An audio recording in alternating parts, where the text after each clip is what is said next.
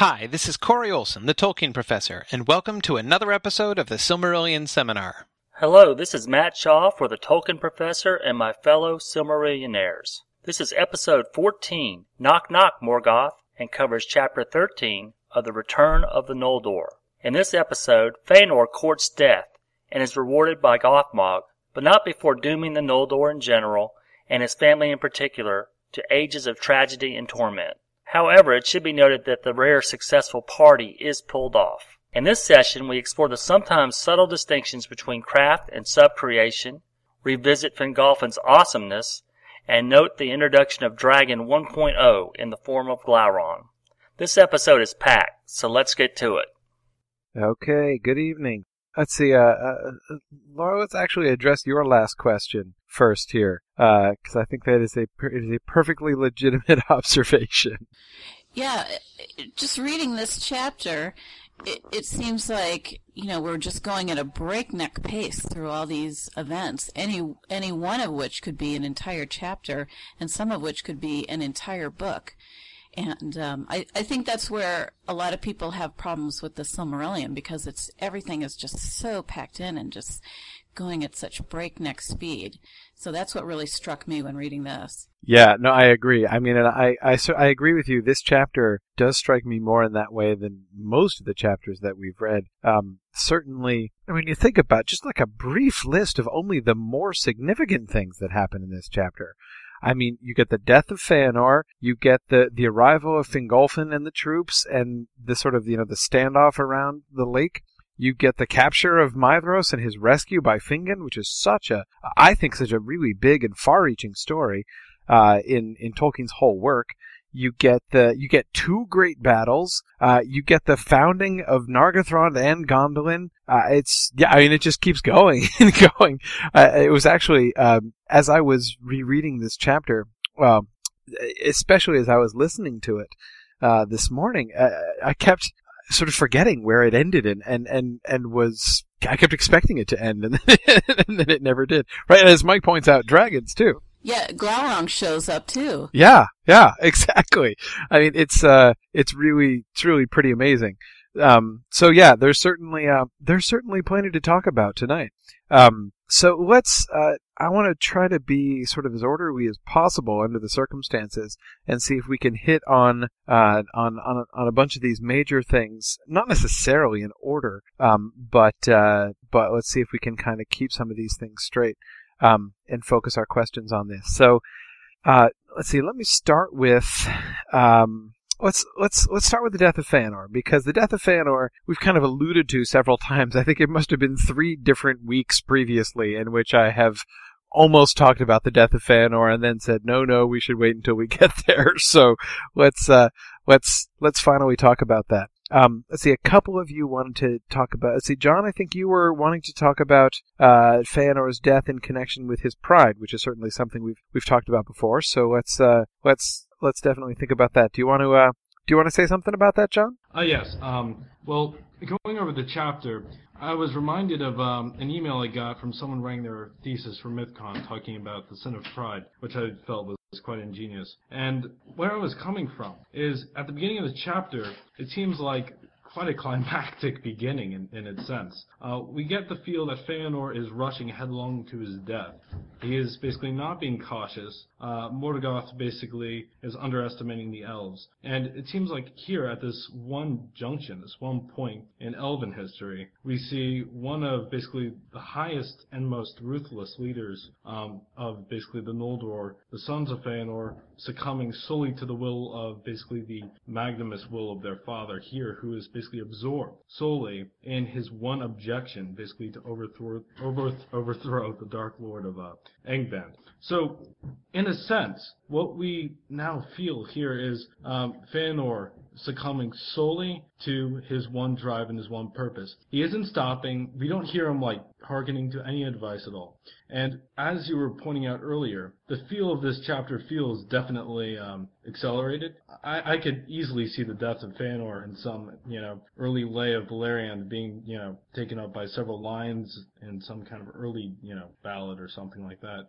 It seems almost as well to point to Feanor's, infamous skill in battle later on, his courage, and yet we also see his most negative side. This is, I think, the apex of his true character. On one hand, we see, okay, well, he is, in the end, trying to accomplish his goals, and he's doing so in quite a reckless manner. And yet, on the other end of the spectrum of his character here, we see him driven towards what seems to be frontal assault, which appears to ignite the rest of the Sindar into the fight. I mean, we kind of get the sense that the war truly begins to have a different approach, a more offensive approach, as soon as Feanor reaches into the scene. I mean, his entire tactics are completely aggressive, and the root of this aggressiveness, I feel, is basically his pride, his anger, his hate. I believe there's a song by Blind Guardian, a famous Tolkien band, in the album Nightfall of Middle-earth, The Curse of Feanor, which actually deals with this. Yes, that's actually my favorite song on that album, by the way. The Curse of Feanor.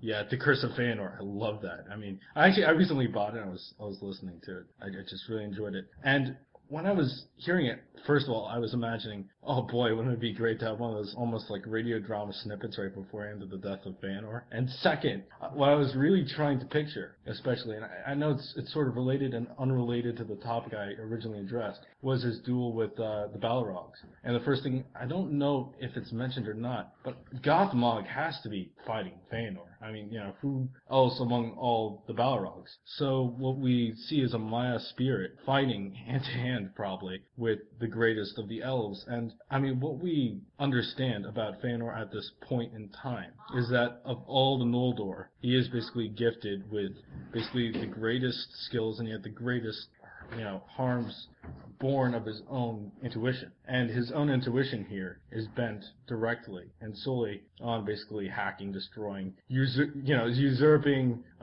slayers and destroyers, as Treebeard points out, I think in the film version of the Two Towers, I think it's in the Fellowship of the Ring in the Tom Bombadil, chapter, how this malignant force here, this is Feanor marred at his best, or his worst, really.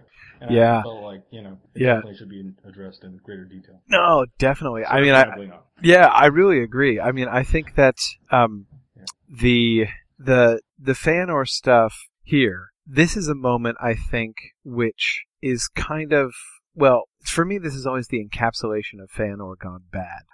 Everything that we see, everything that we've talked about with Feanor before, his incredible gifts, his incredible power, his pride, his determination, his going his own way, him being off. I mean, that metaphor of him driving the hordes of the remnants of the hordes of Morgoth before him, but sprinting out in front of everybody else. He's on his own. He's head and shoulders. He's beyond everybody else. He's lengths and lengths in front of everybody else, and he doesn't care, and he's going his own. He's doing his own thing and sticking his neck out. And ultimately, his power and his pride are his downfall and bring him into a trap of his own making. And Melkor ensnares him, essentially.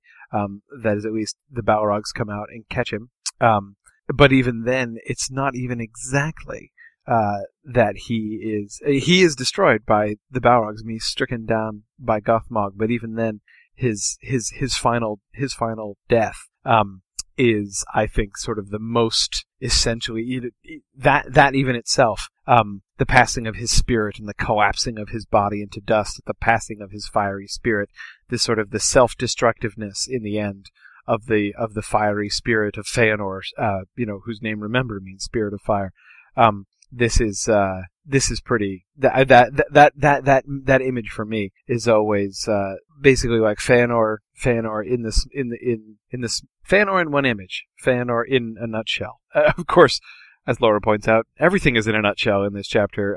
But yeah, I mean that's pretty amazing. Yeah, Brandon, I was just about to say the same thing. You want to go ahead and talk about the death of Feanor and that connection you just mentioned in the chat? Yeah, it seemed to me that there are only two examples in the whole canon of people turning into ash, and one is famed. What is the kind of parallel there? It seems to be like maybe an unhealthy, quest for knowledge and pride, and maybe even sin and they both have great falls. I don't know if there's a connection there with using the fire to a certain end, not enough to the subcreation. If you could comment on that, Corey.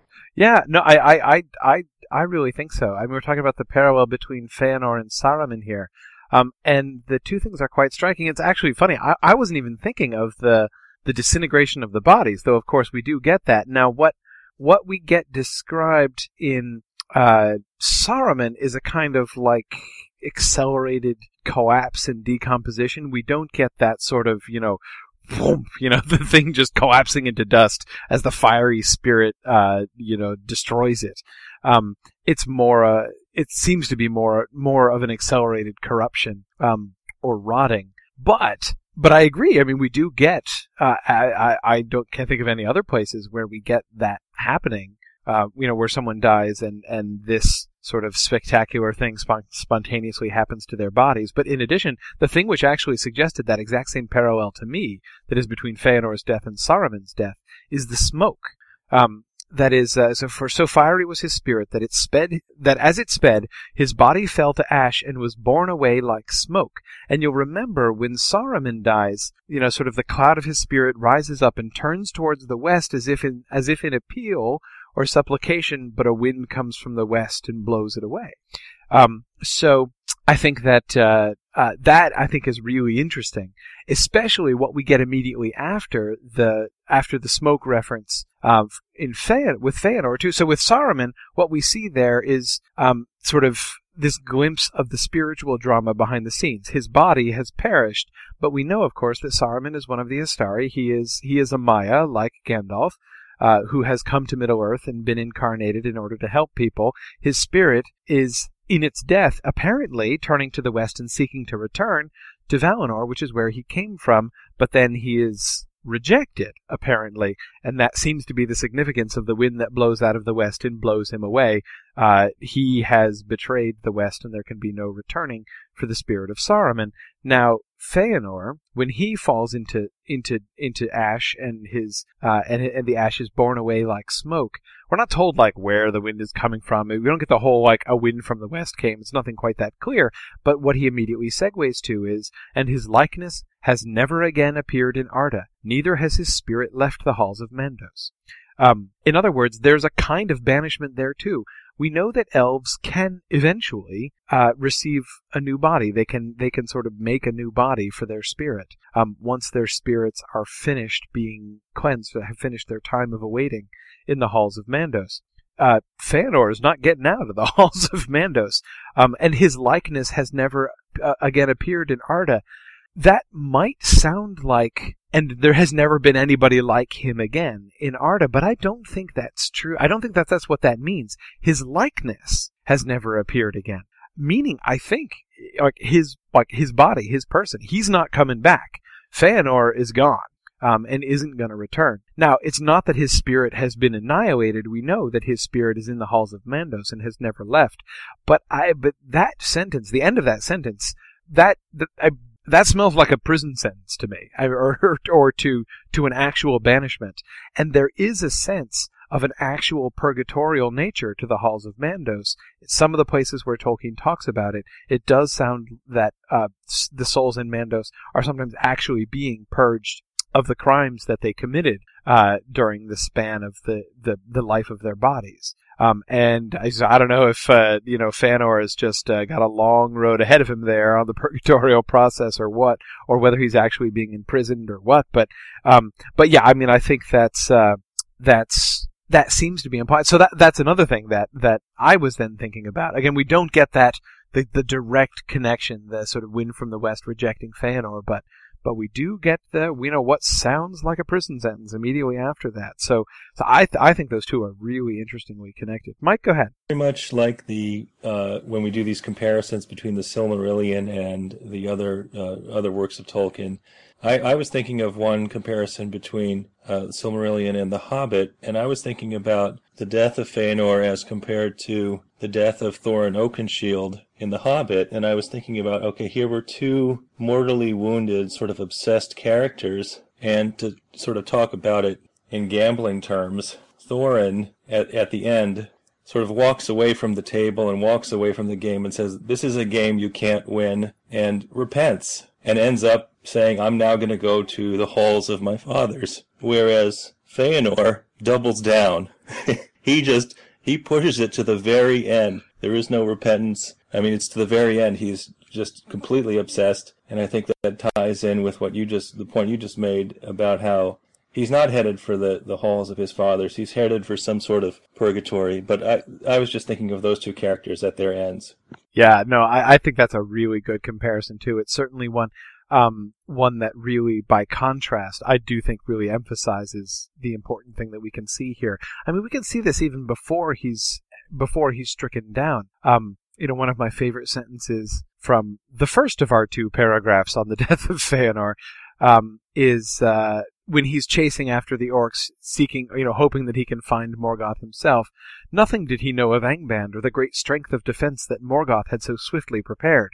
But even had he known it would not have deterred him, for he was fey, consumed by the flame of his own wrath. And we can see, I think, that same sort of impulse.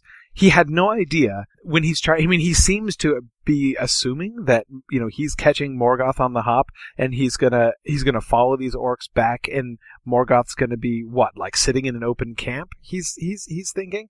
And he has no idea that what he's charging towards is this almost impregnable fortress. But then there's that wonderful moment, and if he had known, he wouldn't have cared. He still would have charged single-handedly against the nearly impregnable fortress. And you can see that same kind of just toweringly arrogant stubbornness at the end there on his deathbed. And as you say, Mike, exactly contrary to Thorin Oakenshield. Death, or the prospect of imminent death, gives Thorin clearly a new perspective. As Thorin explicitly says there, since he is now going to a place that is in death, where he can't bring his treasure with him and the treasure isn't going to do him any good, he can now distance himself from that, and he can now see what's really important, and he can see things from a different perspective. You might think that Feanor would have a similar moment. Now that I'm going to perish, now that I'm going, to the halls of Mandos, now I can see, wow, really, I've done a lot of really bad things, and this is all really not working out. But no, as you say, he doubles down. He knew with the foreknowledge of death that no power of the Noldor would ever overthrow them. So this is not just like, I see that I'm not going to be able to achieve anything because I'm going to die. I know for sure that that this whole expedition that I have led is 100% guaranteed to be fruitless. And yet, he's still not going to turn away. He's still not going to change his perspective. But he cursed the name of Morgoth thrice, and laid it upon his sons to hold to their oath and to avenge their father. I mean, those two things juxtaposed like that are almost unbelievable. With the foreknowledge of death, he knows for a fact nobody can possibly conquer Morgoth. So what do you do as a consequence of that? Make your sons swear that they'll keep battering themselves against this absolutely impossible task for the rest of their lives. Great job, Dad. That's fantastic. So no, I mean, it really is. You can see Feanor going out, Mike, as you say, completely unrepentant. It's just, really pretty unbelievable, I think. Any other thoughts on Feanor's death here before we move on to one of our other 15 topics to discuss in this chapter? Okay. Jordan, you wanted to talk about feasts? Yeah, I just want to point out that when Fingolfin throws a feast, nothing goes wrong for the only time in the history of the book. I should have known that this was going to be a Fingolfin-centered topic, though it didn't seem like it at first. Yes, you're right. And I do think that is kind of interesting, that this moment is just about the only peaceful celebration we're gonna see. Yes, they all get together and they throw a big party and they have a big celebration and no calamity occurs. This now makes us 1 for 2 on the big celebrations. Of course, the Darkening of Valinor happened during this great time of festival, and we will see several times of festival go tragically awry later on. But yes, Jordan, it is true. On Fingolfin's watch, festivals happen peacefully. and that moment, I think, is one, certainly in the middle of the more tumultuous events of this chapter, that feast, I think, might be kind of overlookable, or it might be easy to kind of glance past it. But I do think that's a really important moment, because we can see the way that everyone, not only that everyone is coming together. This is sort of the final affirmation of the reunion of the Noldor, and the forgiveness of Fingolfin and his people, of the sons of Fëanor. But also the way that, you get Círdan coming up, you get the couple of people coming out from Doriath, which is also sort of a very good indication of sort of where things are going and where things are. We can see the tension there already, even though Thingol doesn't yet have any idea that the kinslaying has happened. But yes, Meredd Aderthad, the Feast of Reuniting, is, I think, a really crucial thing. We can see here the reuniting of the elves. This is like the establishment of Beleriand now. I think this is really the moment where we can say, okay, the elven kingdoms in Beleriand are now established, and in some sense, this is the apex. Once Gondolin and Nargothrond are formed, it's never going to get any better than this. This is the high point in the history of Beleriand, and it is all a long downhill stretch from here. But yes, that's therefore, I think, an interesting thing to notice. Okay, let's see. Let's pause for a second to talk. There have been a couple sort of smaller vocabulary and terminology questions. Let's touch on those before we get to some of the other bigger events. Matt, you had a question about craft? Yeah, the way that the word craft is used, it seems to have a lot of weight and significance. It kind of reminds me of Tolkien's bliss and grace, in the sense that they seem to mean much more than they do on the surface. You get the idea that craft doesn't just mean extreme skill in making things. It goes way beyond that. Yeah, can you give an example of where you're thinking of where it's used? Yes.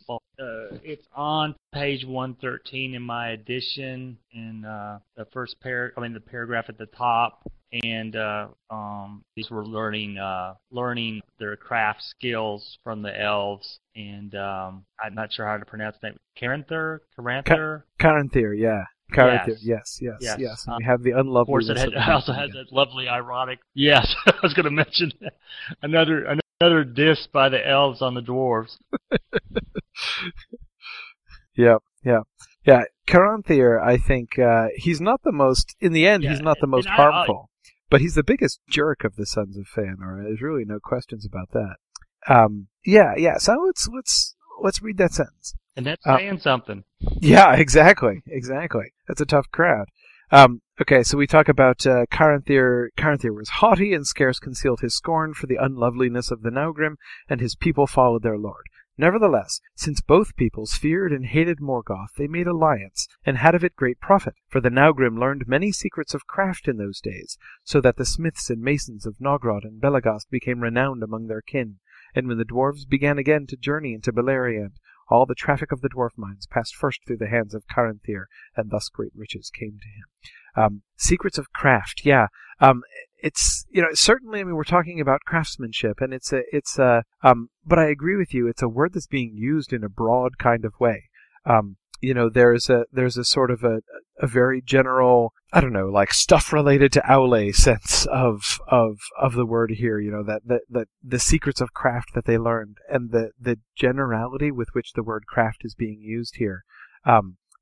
One thing that I think is really kind of interesting here, we get references to the craftsmanship of the dwarves, but I think it's kind of interesting that they don't seem to be sort of, they're makers. I'm pausing because I'm trying to make sure that what I'm going to say is quite fair, but there doesn't seem to be quite as much emphasis on the dwarves as sub-creators as there is on the elves, that they make great works. But for instance, here, thinking, since we're on the subject of dwarven craftsmanship, Thinking of the Nauglamir, yet another major thing just kind of tossed off in the middle of this chapter in one paragraph or a few sentences. The Nauglamir, the necklace of the dwarves, that was made for Finrod. Thinking of the relationship between the elven, or the sort of comparison and contrast between elven craft and dwarvish craft. Finrod has brought with him all of these gems from Valinor. He brought more gems with him than anybody else, and we read about the gems of the Noldor, how gems were the big innovation of the Noldor. Even Aule hadn't thought of gems and gem cutting, and the Noldor were producing these gems and making these gems, and of course the Silmarils were just the greatest example of these. Now, here's Finrod with a whole pile of Valinorian gems, those Noldorin gems, and he brings them to the dwarves, and the dwarves make what we're told this is the highest piece of craftsmanship. This is dwarven craft at its highest point. This is like the Silmarils for the dwarves. But what it is they're taking these Noldorin gems and they're forming them into a necklace. Now, I mean, the necklace is clearly itself magical, and it is clearly, it is a wondrous thing.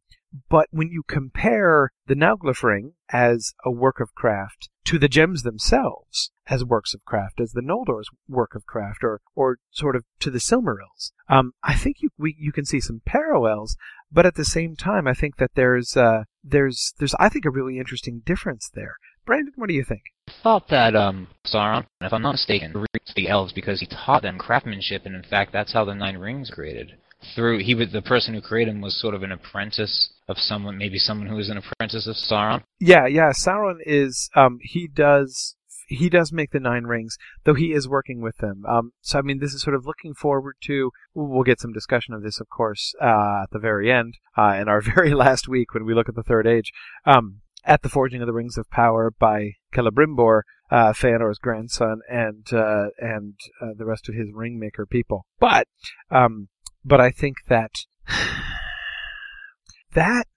a little bit different, though again, even that seems to be sort of distinctly different from what the dwarves do. That is, we don't see the dwarves. You think of the stuff that the elves have made, the Rings of Power, the Palantiri, the Silmarils, even just these gems that Finrod has brought, and you compare that with the Nauglafring. Again, this is the highest, this is the greatest, this is the most amazing thing the dwarves have ever made. And it's a setting for the elven gems. And in the end, it's going to be perfected when a Silmaril is going to be set in it later on.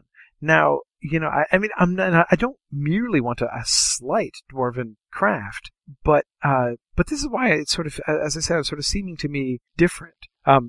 Dave, welcome. You want to add something here? Mostly, I figured that the listeners didn't know what to do with themselves and they hadn't heard from me for like 45 minutes. I do think there appears to be some sort of qualitative difference between the sort of kinds of Brandon. I think it's Brandon uses the word technology in the text. I think that's a very interesting suggestion.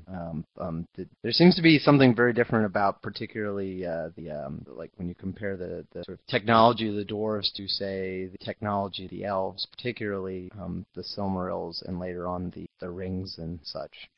There is a difference, I think. I agree that the Rings of Power are definitely seem a little bit more technological. Though again, I mean, if you take sort of there's the Rings of Power and the Palantiri. I mean, I'm not comparing what their functions are and what they do. Obviously, they do very different things. But I mean, if you think of dwarven craftsmanship, the only other thing I can think of, which is I'm really hesitating to use this word because I think it's a really inappropriate word. And that is, I want to say that the elves are more creative or more original than the dwarves. That is, instead of just making beautiful things or like doing something that lots of people do but doing it really well, like the dwarves do, the elves are being, at least they're being more sub-creative, it seems. Gems, nobody ever thought of gems before. What have the dwarves thought of that nobody thought of? I mean, the only thing that I can think of is mithril, basically. And mithril isn't like a secret alloy that the dwarves make. They mine it. I mean, it's a special metal that they find and do cool things with. But even what they do with it is pretty normal. Like, sure, like a suit of mithril armor is pretty awesome. but its awesomeness is in the mithril itself, which again was just mined by the dwarves.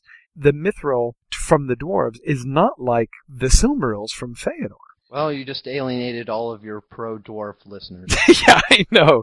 I'm I was going to say, do you think is there a subtle difference between creation and sub-creation, sub-creative practices and arts, and craftsmanship and technology? I mean, from one sense, those things are really all in the same. In one sense, those things are really quite similar, but maybe they're subtly different. I think the dwarves might say, yeah, sure, like the awesomeness of a mithril coat is in the mithril, but we're the ones that figured out that you could make it into a coat that you could wear around, and it would keep orc spears from running you through, and arrows from sticking in your chest and stuff. Yeah. No, I mean, sure, yes, that's true. But I think there is a difference, but I'm not sure that I'm really going to point to it well. I should explain, by the way, the reason I'm hesitant to use the word creative or original is that those words, well, those are very modern ideas, at least as connected with art. That is, the idea that a work of art or a work of craft, whatever it be, whether it be a work of literary craft or painting, or whether it be of the craft of hands or whatever, that it should be original, that it should be new, that it should be creative, that it should be unlike anything anybody has done before. That's a very modern obsession. And it was not something that concerned people for a really long time. That is, the passion to do something new, to break totally new ground. And so that's why I was hesitating to use the word either original or creative, because it sort of seems like I don't want it to sound like I'm just saying like the dwarves are so boring. I mean, they're just so like swords, mail, like, that is so last week. Like, we have been doing swords and mail, and like, sure, you're doing really nice swords and mail, and jewelry now. What a clever idea. Lots of people have been doing jewelry. I mean, I don't think that slighting things on that ground is sensible, and I don't think it's really appropriate, because I don't see that as any kind of a sort of a core value of art in Tolkien's world, art or craft. Or both, but I do think that there's a sense in which I go back to the gems of the Noldor and the remark that even Aule hadn't thought of these. That they are bringing forth a new thing. That this is a piece of subcreation. That just as under Iluvatar, the Valar in their song, in their improvisational parts in their song, brought about out of their own minds, which are of course derived from the mind of Iluvatar, out of their own minds they brought forth these themes of music, and they adorned them, and they contributed to this. So that when they come down here and when the Valar are working and they're making the world happen, they're making their own contributions out of their own, out of the artistic gifts that Iluvatar has given them. And basically, the elves do that too. And with the Noldor, we can see they're making a contribution. They're making a contribution under the Valar, but that even the Valar themselves didn't think of. My question, I guess, then is, do the dwarves do that? And I can't think of any examples. It seems like there's a subtle difference. I'm gonna make a half-hearted, superficial stab at it that to give you a chance to shoot it down. But could it be related in some way to practical utility? In other words, the dwarves tend to make things for some sort of earthly purpose. They make coats to wear and hammers to hammer with. And I guess the Nauglamir maybe that doesn't have tremendous practical purpose. Whereas the impulse for Feanor to create the Silmarils seemed to be he didn't make them thinking, well, this will be excellent backup storage for the light, or I want to make them so that I can light lit rooms, or even so that I think he just made them to make them. Yeah. Shoot it down. Yeah. No, I mean, I think it's not simply utility. That's really reductionist and terrible. Right. The dwarves make useful things. The elves make useless things. Right. And of course, even beautiful and useless versus just beautiful doesn't exactly work either. Yeah. But no, I think that one thing which Brandon I think has brought up in the text, and which Chris kind of points to also over here. The dwarves appreciate beauty within their own sphere, Chris says, and I think that's really true. And what Brandon brought up as well was the Guttering Caves of Aglarond and Gimli's response there, and that, without question, Gimli's speech to Legolas about how awesome the caves under Helm's Deep are is, without question, the most unadulterated piece of dwarven aesthetics that we get anywhere. I mean, this is the one moment where we hear the dwarfs really sort of expressing their own aesthetic values, and we can see the passion of Gimli for the beauty of the part of the natural world that the dwarves are really a part of. And again, I think back to the Aule and Yavanna chapter, and her reference to him at the end that, your children will have little love for the things of my love, right? True, but of course the corollary to that is they're going to have great love for the things of Aule's love, meaning the things of the earth and the things and the caves and the mountains. Even from Gimli's first comment upon their arrival at Helm's Deep, that this country has tough bones. He can feel them in his feet as he came up. And then, of course, his raptures at the Guttering Caves. So clearly they do appreciate beautiful things for the sake of beauty. And when Legolas responds to Gimli with making basically assumptions that dwarves are going to be thinking only pragmatically. It's like, oh, the dwarves would mine that place. It's good that the dwarves don't know about it, because they would wreck it, by mining it. And Gimli says, you don't understand. We would never do that. No dwarf would do that. So that we can see that it really is more than just utility. It's more than just for use. They do have a pure aesthetic angle to their craftsmanship. And so perhaps, Gimli's establishment of his realm in the Guttering Caves, perhaps that's I mean, it seems a little bit funny to compare that to the Silmarils or to the Rings of Power or something, but maybe in a sense that is a kind of parallel. Laura, they're more alike than they care to admit. Yeah. Laura, you've been wanting to say something for a while. I was just thinking about Gimli and Galadriel, actually. The gift that Galadriel gives Gimli is a lock of her hair, and Gimli takes it and looks at it and thinks, how can I set this? What can I put it in? What kind of crystal? And he's obviously not making anything useful out of it, and yet he sort of wants to improve on the natural beauty a little bit. So maybe that's more of the dwarvish character. They appreciate beauty, but they always want to sort of improve on that.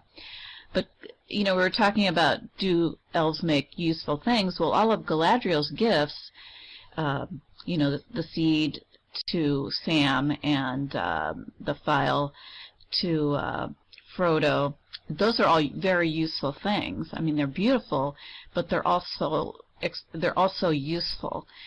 So, but they seem to be a little more natural and a little more less crafted, I guess you would call it. So, I don't know. It's kind of a subtle difference there, but maybe that speaks to the difference in mind between the dwarves and the elves. No, I think that's very cool. I'm really glad that you brought up Galadriel and especially Gimli's response to the gift, because I think we can see two things there. Of course, on the one hand, we get two really direct Silmaril echoes in the Galadriel's gift exchanges. One is her gift to Frodo. The phial of Galadriel is very Silmaril-like. You've got he gets this crystal bottle that has the light from Earendil's star in it, which of course is the light of the Silmaril. So, what she gives Frodo is like the Silmaril at one remove, right? The light of the trees in the Silmaril contained in the phial. So we already see this one fairly explicitly Silmaril-esque gift. But, as you pointed out, Laura, Gimli's response, when Gimli asks for a strand of her hair, of Galadriel's hair, and she says, what will you do with it? And he says, I will preserve it in imperishable crystal. Right? So that's his Silmarils. Again, and he gets 3 of them. Right? So he gets 3 strands of hair, which he's going to put in crystal. So those are going to be the dwarfish Silmarils. Right? And instead of the light of the trees, you have you have Galadriel's hair, the strands of Galadriel's hair in the crystal. And the thing is this is not an accidental connection at all. In fact, in one of his later essays, Tolkien talks about this, and he expands upon some of the Silmarillion things, and he actually said that the significance of this moment, you'll remember in the Fellowship of the Ring that the people kind of gasp, and Celeborn rather looks at Gimli and is like shocked that Gimli would ask this. It's the dwarves all seem to the elves all seem to react like Gimli has said something really shocking by asking for a strand of her hair, and the thing that the thing that Tolkien said earlier on was that actually that Galadriel's hair is gold mixed with silver. It has both gold and silver in it, and that Feanor, in seeing Galadriel's hair, got the idea of the Silmarils from her hair. Like, look, it is the light, that her hair was like the light of both trees mingled together. And that, in thinking about Galadriel's hair, he was like, Silmarils. How would I take the light? And I put the light of both trees in crystal, and that Feanor asked for Galadriel's hair. Can I have a few strands of your hair to work with? And Galadriel says no. And turns him down. And so then here's this dwarf asking for what she refused to Feanor himself, and she says yes. So, I think that's, so yes, of course, that Galadriel's hair in imperishable crystal, especially if it's really imperishable, there you go, the Dwarven Silmarils. Now even there, I think that we can see a kind of difference between, we can see a kind of difference between the Dwarven Silmarils and the Elven Silmarils, the original ones. That again, I still think that Gimli's are for remembrance in ways in which Feanor were not. I mean, we think back to the discussion we had about Feanor and the Silmarils and his pride and how he became sort of obsessed with his own creations. And, whereas he was not just saying, hey, I want to preserve the light to remember it because I'm just focusing on the light. We're told that he forgets that the light within them is not his own, right? Whereas Gimli is never thinking of himself and always thinking of Galadriel when he's looking at his stuff. Chris, you had a really good point that you just typed in all caps that I'd like to let you make, sort of a final response to the dwarf and elf thing. Well, I almost feel my moment has passed, but I guess we've talked about this before, that the Silmarillion, these works were written by elves, and so they don't really understand where the dwarves are coming from. So we talked about Gimli's reaction to the caves. It was such a revelation to Legolas that we had no idea that dwarves had this kind of aesthetic appreciation. I guess that was one of the points. The other thing I thought that strikes me is that the dwarves, how to say it, they almost, like Aula, they just love the creative process or the craft. I think we talked about crafting. They like the doing almost more than the end product, it seems to me. I mean, that just kind of occurred to me. I don't know if I'm right on target there, but that's how it kind of strikes me. So it's a little different emphasis than the elves, where they make these great things, but the dwarves just love to be making all the time. Yeah, I get that's really interesting. That the possibility of that distinction, that is the distinction between the delight in the thing made and the delight in the making. Yeah, maybe. I'm not sure, but I think that's possible. Just a thought. Yeah, no, that's good. That's good. Mike, go ahead. I really like that point about the dwarves, delighting in the things themselves and the making of things. And I was thinking sort of on a spectrum, if you go on beyond dwarves, then you start talking about something like dragons, where they, they're just hoarding things for their own sake, and they can never use any of it in any way. So it's sort of like further down the spectrum in terms of how these different races, I guess if you're going to call dragons a race, interact with objects and possess things and either use them or don't use them. Yeah, no, certainly. I mean, if you want to think about the difference between the delight in the thing made and the delight in the making, the dragons are clearly like on the opposite end of the spectrum from dwarves in that sense, right? Though, of course, I mean, we do see some similarity. I don't think it's quite fair in the end to say that dwarves really only delight in the making. We do see them, of course, back to Thorin Oakenshield, and his falling under the dragon sickness and his obsession with the gold. But even there, that was corruption. I mean, he was being corrupted in that way. That's certainly not showing Thorin at his essential or at his best. But, anyway, the dragons certainly, and we'll see a little bit more of them later, though we don't get really the full, relationship between dragons and treasure kind of treatment here, in Silmarillion. We will see Glaurung sitting on a big pile of treasure later on, but we won't get that full. That's not going to be the primary thing that we're going to get with Glaurung, his relationship with treasure. I mean, anyway, it's certainly worth thinking about. Let's talk about Manwë and Ulmo. Jack, you wanted to talk about Manwë giving aid to the elves? Yeah. So in this chapter, we have a couple of interventions by the Valar. In particular, when Fingon is rescuing Maedhros, he sends up a prayer to Manwë saying, or whatever, and Manwë answers and sends the eagle, etc., to help out. As soon as that happened, I was scratching my head because I was thinking back to the Doom of Mandos. And if I could just read that line, it didn't happen too long ago. Tears unnumbered ye shall shed, and the Valar will fence Valinor against you and shut you out, so that not even the echo of your lamentation shall pass over the mountains. And so here we have Manwë, like it seems like 2 weeks later, coming to the rescue of not just any elf, but the son of Fëanor. So, what's going on here? Is Manwë throwing Mandos under the bus here? Or does it weaken the curse? Yeah, I mean, that's a really good point, I think. I mean, for me, one of the main things that I always take from that moment, that is Manwë's intervention with Fingon and Maedhros. By the way, side note, this chapter begins to highlight one of the probably the most significant pronunciation error that Martin Shaw makes in the unabridged audio recording. He continually calls Fëanor's eldest son Maedhros. It should be Maedhros. A-E in Elvish is pronounced I, not A. So Maedhros and the nephew of Turgon, who's going to get his own chapter in a couple of weeks, is Maeglin, not Maeglin.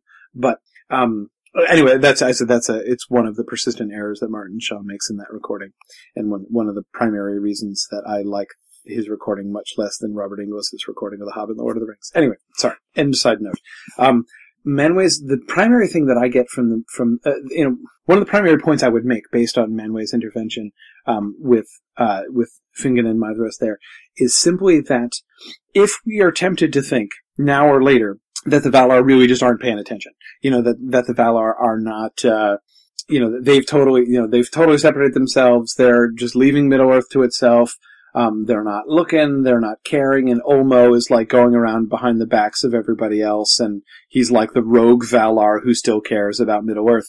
It's tempting to see it that way at times, but I don't think that that's actually the case. And this is the plainest example of that. I mean, we're not just saying like, and someone prays to Manwë, and then like eventually the thing that they prayed for comes to pass, showing that Manwë was probably paying attention. I mean, this is completely instantaneous. A dramatic, direct, and instantaneous response. Manwë is obviously paying a lot of attention to what's going on here. And he receives messages. We've heard about, and thought a little bit about Ulmo being brought messages from all of the streams and the waters of Middle-earth, but Manwë gets messages too, from the birds, and of course, from his sight, with which he can see, from Taniquetil, the mountain, one of the other words that Martin Shaw mispronounces. Anyway, so I think that's at the very least, and I think there's more that we can get from it than that.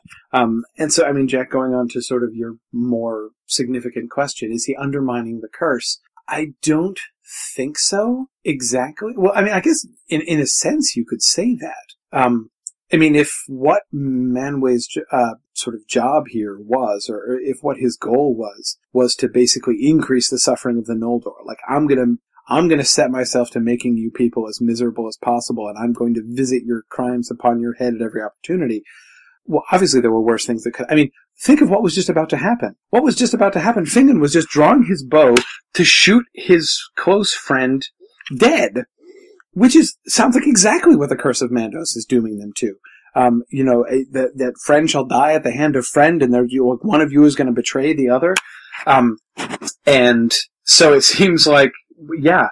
Now, it's not that, of course, obviously Fingon isn't betraying Maedhros here in shooting him, but this is an act of friendship and kindness and not an act of betrayal. But again, the pattern would seem to be like, yep, Curse of Mandos at work again. One elf slaying another. But, of course, this is the moment. This is the biggest moment of one of the Noldor trying to go against the curse, trying to undo the momentum of the curse in a sense. And Fingon succeeds in doing that. This is Fingon's greatest moment. This is the thing that Fingon really achieves. And that is reconciling the sons of Feanor and the sons of Fingolfin and Finarfin. And I think that you can see Manwë, the two other things that we can see from Manwë here, I think, is one, basically his endorsement of that. The Curse of Mandos does not necessarily reflect, this is what I want to happen. I'm hoping to see as much treachery, betrayal, and friend killing friend as possible. If that were the case, then, yeah, I mean, he would have sit back chuckling at this moment as Fingon is drawing his bow. So obviously, that's not what he's really, I was about to say shooting for. That would be inappropriate. That's not what he's looking for. And I think it also certainly does kind of qualify his relationship with the curse. In other words, the Curse of Mandos, this is not just the Valar saying, you've been bad, and so we're going to punish you very badly. But rather, basically, the Valar saying to the Noldor, you have rebelled, you have done wickedness, and we are here to tell you that, not exactly what goes around comes around, not like in a karmic sense, but basically, you are going to reap the fruit of your own actions. And by and large, we're going to let that happen. You wanted to leave, you'll be able to leave. They're exiled? Yeah, they left of their own accord, and as a result, they're exiled. They're going to be facing betrayal. Friend is going to kill friend. Well, yeah, because they don't trust each other anymore because of the kinslaying. Is now, now that the whole kinslaying concept is on the table, and then the betrayal, with the ships at Hrothgar, they're not going to trust each other anymore. So the curse is in a large part, it seems, at least in its initial conception, a self-perpetuating thing. That is, it is the fruit of their own actions. Manwë is not, it's not something that he inflicts on them. I'm going to make you do bad things or receive bad things. And here we can see what seems to be an affirmation, and one of the only times this is going to happen. Manwë is not going to do much interceding in the rest of the history of Beleriand, but he does here. And where he does is at this moment, where Fingon is taking the big step to go in the opposite direction of the Curse of Feanor. And the results of his action are not doomed to failure. The results of his action are a success, and they bring about reconciliation and reuniting. And that's good, and Manwë seems to approve of that. Yeah. And I mean, I think that's a really crucial moment. Anybody else have anything they wanted to say about Fingon and Maedhros? This being one of those, 10 or 15 enormously important stories that get thrown out in this chapter here. Yeah. Dave, go ahead. Sure. I just think it's particularly interesting that the way they find each other is through song. Yes. Yeah. No, I mean, that's... I don't have too much more to add about that. I just think that's really, really interesting and cool, and there must be more to it than that that I haven't worked out yet. But it's very cool, and particularly a song about Valinor, right? Yes, exactly. And I think that's a pretty that's the important thing that I was going to point to. That is, it's not just that they're saying, this is on page 110, in the Houghton Mifflin trade paperback that I use. Then in defiance of the orcs, end of the top paragraph. Then in defiance of the orcs, who cowered still in the dark vaults beneath the earth, he took his harp, and sang a song of Valinor that the Noldor made of old, before strife was born among the sons of Finwë. And his voice rang in the mournful hollows that had never heard before aught, save cries of fear and woe. Thus Fingon found what he sought, for suddenly above him, far and faint, his song was taken up, and a voice answering called to him.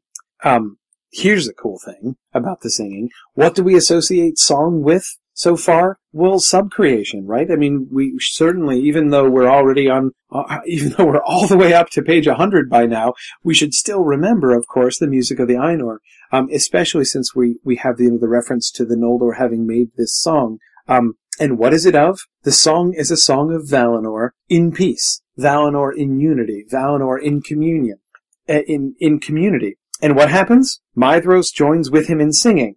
And what happens as a result? Community, union, that is, they do make what they sing through their song. That it's not just that the song is the means to do this, but that, in a sense, and it's, you could say it's a kind of an accidental sense, but I don't think so. Their song does make the thing that they sing, which is a kind of return to Valinorian, pre-Feanorian peace, and unity, and, or at least pre-bad Feanorian, peace. Yes, I mean, I think that's a pretty cool thing. Their song there, I think, is definitely important, especially when contrasted with the cries of fear and woe, which is all you ever usually hear in those parts. That's sort of serves further to emphasize the unity and peace and beauty. Go ahead, Dave. Well, for anyone who's read Lord of the Rings, this should immediately make us think of Frodo and Sam in the Tower of Kirith Ungol, if I'm not mistaken. Yep, absolutely. And that's the thing. The thing that I just said about the sort of them sort of making or subcreating peace and harmony through their song here never occurred to me before, because I usually think forward instead of back at this moment. Forward to Beren and Luthien, and forward to Frodo and Sam, like I talked about in my Kalamazoo talk on typology, which I posted last summer. That's my normal train of thought when I'm in this passage. But I do think that we should also be looking backwards, back to the music of the Ainur, and thinking about sort of music as we have seen music be used so far. So I think that's pretty cool. Laura, you had wanted to say something too? Well, I was going to mention the music, but also I just wanted to say it's just heartbreaking that this scene is not more played out. You get a couple of paragraphs. It's almost, you could almost miss it if you weren't doing a very close reading. Just like the death of Feanor, it seems almost anticlimactic. It's like, okay, is that it? You could miss it if you blinked, basically. Yeah. No, the capture of Maedhros and then the rescue of Maedhros by Fingon, it just begs for epic poetry, doesn't it? I mean, this would be a fantastic episode in an epic poem. I think they should figure out a way to get this scene in the Hobbit movie coming up.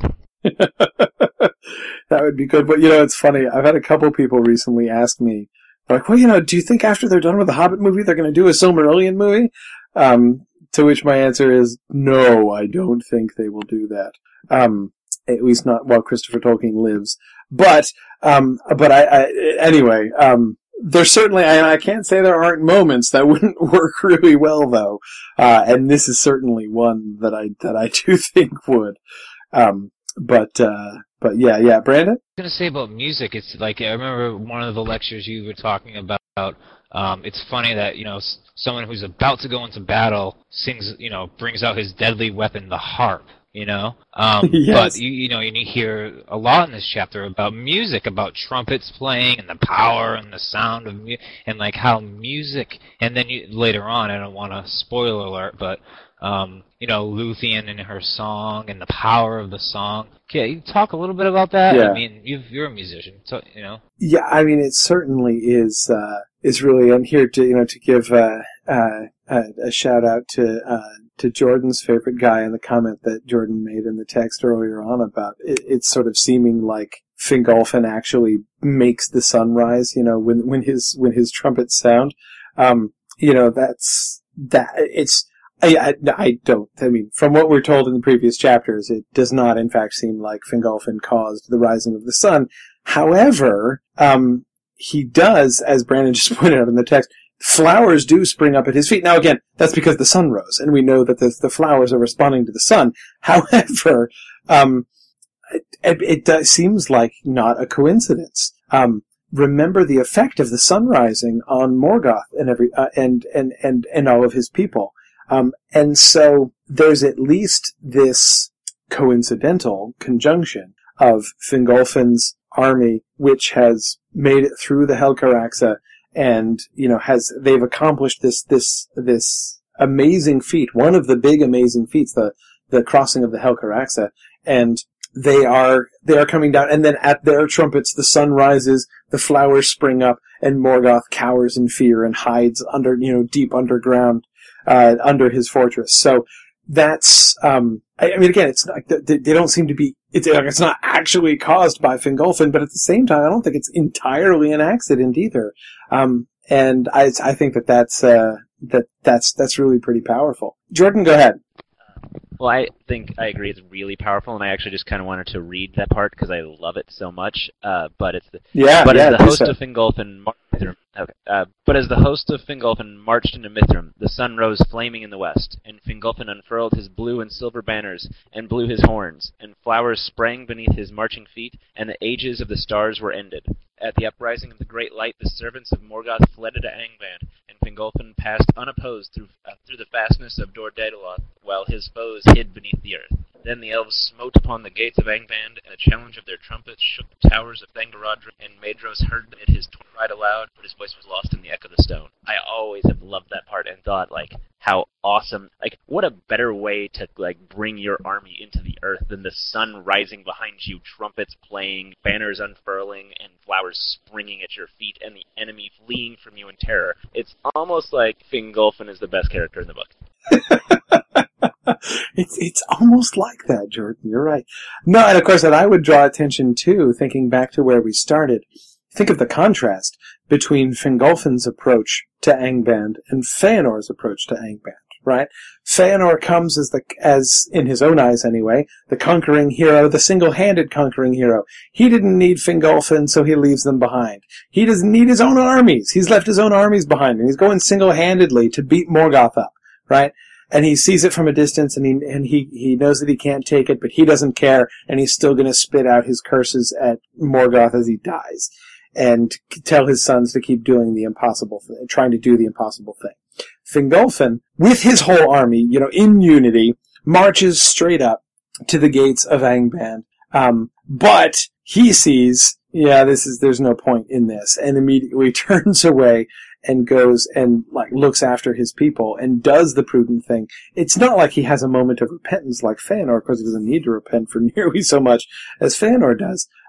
But certainly he reacts with wisdom. But yeah, the image of Feanor's mad Fey solo rush towards Angband contrasted with the steady and triumphant march of Fingolfin right up to the gates of Angband there is, I think, really just a perfect little sort of character contrast between the two of them.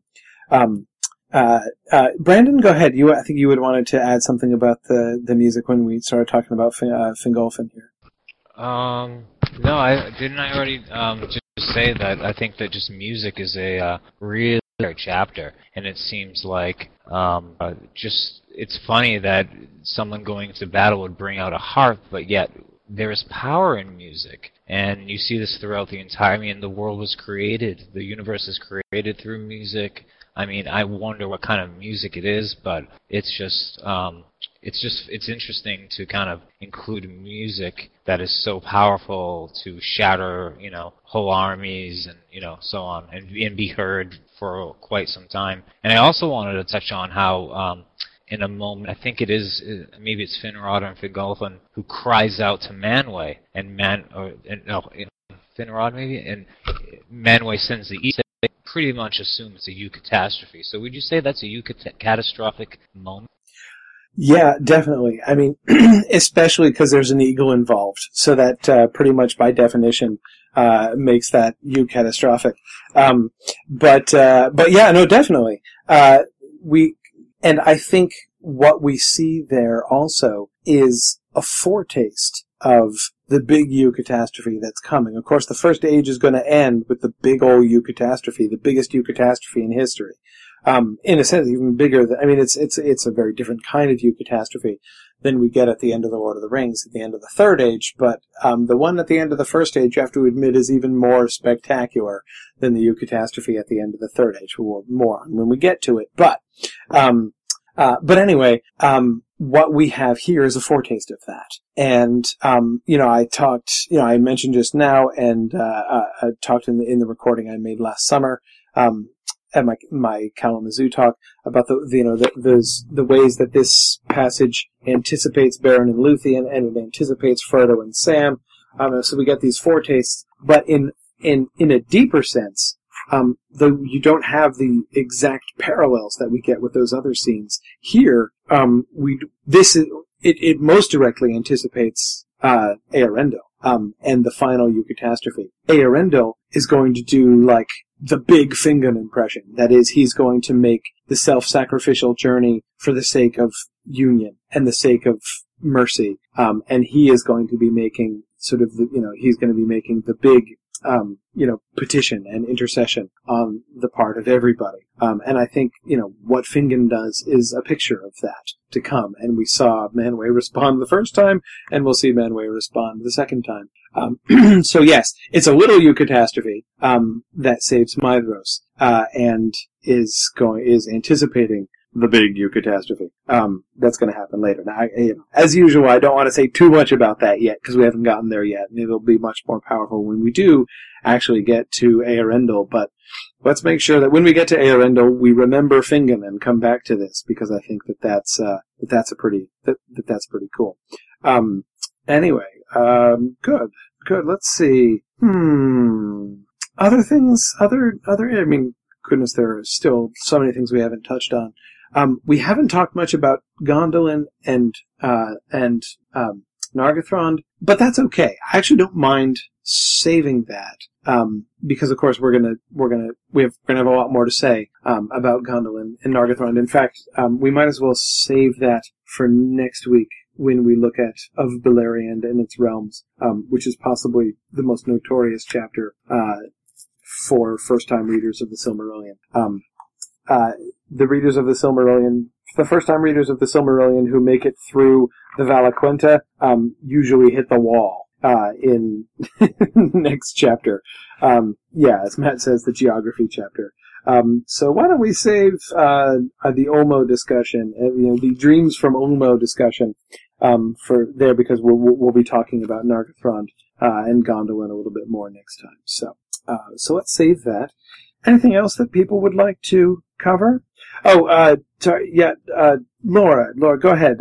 You had a Fingolfin point that you'd wanted to make. Go ahead.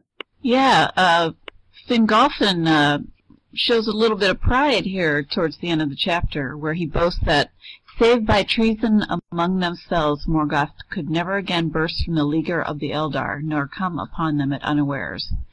So that's a little bit of a boast, and a little bit of a foretelling, I guess, of something that might happen. But why tempt fate? Why even say something like that? Yeah, I still think one thing that you can still say, when Fingolfin boasts out of pride, it's still so different from Feanor boasting out of pride, right? What does Feanor get proud of? Well, himself and the stuff that he makes. what does Fingolfin get proud of? His people, right? The whole group, their community, the collective. He is convinced that they, the Noldor, all working together, that the way that they are all, there's no way that Morgoth could ever overcome them. And now, on the one hand, he has some justification for this confidence in that there have now been 3 battles, 2 main battles and 1 lesser battle, and they've not even been close. The elves are just stomping on the orcs. There's not even any competition. So, he's certainly, go ahead. Do you think he thinks that there might be some strife among the elves and that's going to bring him down? Do you think he has some knowledge of that, or do you think he doesn't think that's possible, so that Morgoth really isn't going to be able to do anything? Well, again, it's easy to see how you can think look, the day is not going to come when these orcs are going to be able to defeat us in battle. You can see how that would make a certain amount of sense, but certainly the one way in which Fingolfin is getting just a little bit Feanorian here is that he is underrating Morgoth and overrating, again, not himself personally in the way that Feanor would, but all of them collectively. You think of the towering arrogance of Feanor's sprinting after the orcs, hoping to catch Morgoth, even if he did catch Morgoth in an open camp. What's his plan? I'm gonna single-handedly take out a Valar? I don't think so. We remember the moment at Formenos when he slams the door of his house in the face of the mightiest creature in Arda. Fingolfin too here seems to be forgetting that, they're not just dealing, there's more than orcs here. They're not just dealing with, it is no brigand or orc chieftain that they are dealing with here. And he's got some more things going on now, of course. Those of you who are familiar with what's going to happen in the next 5 chapters or so can see the ominous foreboding and foreshadowing in my comments to challenging Morgoth to combat and what a crazy idea that would be. But we'll get to that more too when we get there. Dave, go ahead. Well, I would just toss in, so you pointed it out that the significant difference between him and Feanor is the fact that he's proud of not himself specifically, but his people, the Noldor. But, the thing I would toss out there is the Noldor, the guys who are in exile who were cursed by Mandos on their way out. And specifically who were told that not only are you guys cursed, but you're cursed to suffering from a chronic problem of treason and backstabbing and your plans falling apart and stuff. And what does this guy say? He sits there and says, there's really nothing bad could happen to us. We couldn't possibly lose except through treason. You think as he said that, he would have remembered Mandos's parting words as he's on his way. There's really, there's nothing that could beat us except treason. Uh-oh. Yeah. Oh, yeah. Wait. So it's like, and what are the odds of that? Come on. Yeah. Yeah. Yeah. I mean, we've only murdered a bunch of our own elves already. We've only been abandoned by Feanor already. You would think that maybe he would have been. Seems like a really kind of dumb thing to say. Well, I think he might have been caught up in the moment. Sort of. Or I wonder. The one thing I wonder though is, perhaps we're to understand this as a little bit of a prophecy, almost. Well, but see, the thing is that, certainly there are things that it could be seen to be prophetic of, but not really. When the leaguer of Angband is broken, that is, so this is what has been set up. This is the longest period of peace. We're told that the land is never wholly at peace, but still, this is going to be the longest period of peace. This is the time. It's like the bliss of Valinor, right, for Beleriand. When they have Morgoth, they think, penned up.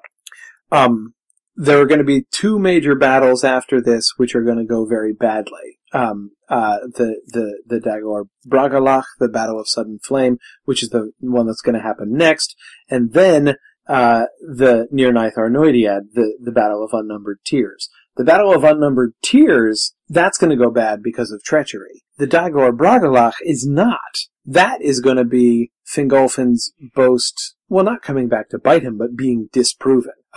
What is going to end up breaking this peace that Fingolfin is here so proud of is in fact simple, raw power of Morgoth.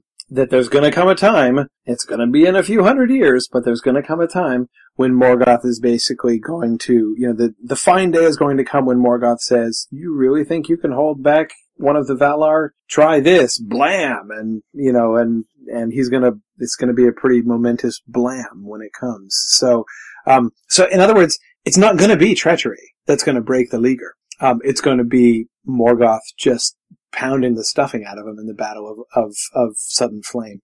Now that's not the final turning point, though it will be for Fingolfin himself. So again, more on this when we actually see that happen. Mike, you wanted to add something to this? I was actually going to ask a question about something unrelated, back to Fingolfin and the trumpets. I don't know if we want to go back there, though. Sure, go ahead. Just, I'm also a trumpet player, and I'm kind of obsessed with color in the books, and Fingolfin is associated with the colors blue and with the silver trumpets. And in the Lord of the Rings movie, I don't know if it's an actual line from the book, but at least in the movie, there's a line where Boromir says, have you ever been called home by the sound of silver trumpets? And if it's not in the book, maybe it should have been in the book, because I think that's a nice echo back to the silver trumpets have an especially pure and good association in both of the books. Yeah, no, I agree. It's not in the books, but I agree. That is, both that scene, that is, that exchange between Boromir and Aragorn, is definitely, it's one of my favorite added bits that isn't in the book. I like that a lot.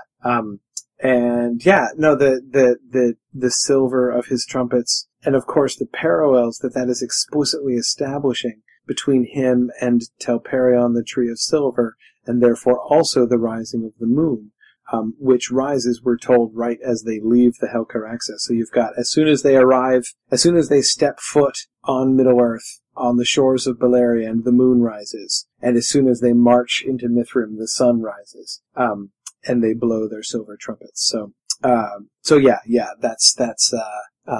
I do think the silver trumpets are pretty cool in that way. Let's see, Brandon, you had one other thing there? I remember C.S. Lewis, or maybe it was Tolkien in his letters, talking about how the importance of saying Argent. I mean, maybe we could, I don't know if we had style time yet, but we could go into style time. Why use Hey, we Argent didn't do style instead of time. silver? And Tolkien says something about, or C.S. Lewis says something about, yeah. So, I mean, and I also wanted to know about, what's up with host? Why are they saying the host of Morgoth, or the host of Feanor's host? How is host being used? So let's do some style time, and maybe you can just comment on that. Yeah, no, great. Of the two, host is the host is fairly simple in that's sort of the archaic word just for army, basically, is the way in which that's being used. What I am doing right now is I am trying to come up with a theory on Argent versus Silver, which I haven't thought of. Well, rather, I have a theory and I'm testing it. Let's see. What I'm doing right now is looking up both words in the OED. That's what I thought. Okay, I have an answer for your Silver versus Argent question. Argent is from French, ultimately back to Latin. Silver is an Anglo-Saxon word. There you go. So that's why I think Tolkien would prefer Silver to Argent, in fact. Now, I don't think that it's therefore necessarily true that, by the way, shout out to the OED. If you have any access to the Oxford English Dictionary, it is by like a factor of 100 the best dictionary to use. No other dictionary possibly compares to it in its etymological usefulness and its, the etymologies that it gives and the historical record of how the word has been used in various ways in various times. Absolutely unbelievable. But anyway, so silver might seem sort of simple. It might even possibly seem more modern. Argent seems like the more archaic word. But actually it is, argent is a much more recent word, because it's a French word. Silver is the old word. In English, anyway, it's the old, it's from a common, there are words that are analogs of silver, sailor, in Anglo-Saxon, sailor.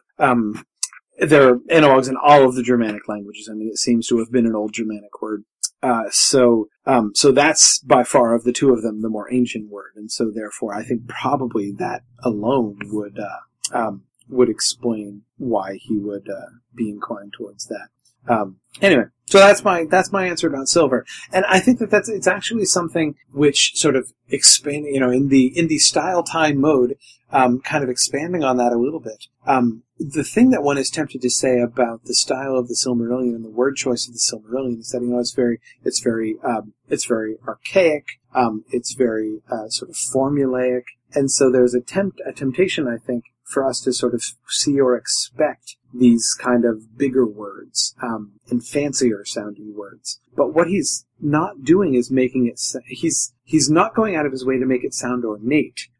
He is making it archaic, but of course, as in a case like this, making it sound archaic, making it be, in fact, more archaic, to have greater antiquity, is sometimes to use much simpler words, quite common words, because of course many of our very common words are Anglo-Saxon words, and in the Silmarillion he always really wanted to use old words.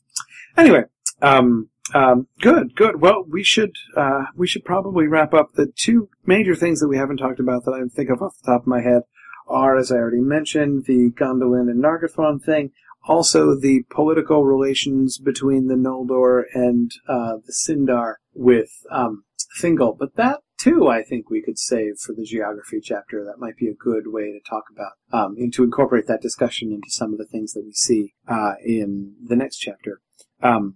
Okay, so unless anyone has any last final things, I think we're pretty much done for tonight. This is Matt Shaw, and that is it for this time. Join us for our next episode, in which we discuss that perennial crowd pleaser of Beleriand and its realms. Farewell, and remember, if more of us valued food and cheer above hoarded gold, it would be a much merrier world. Thanks for listening, and Godspeed.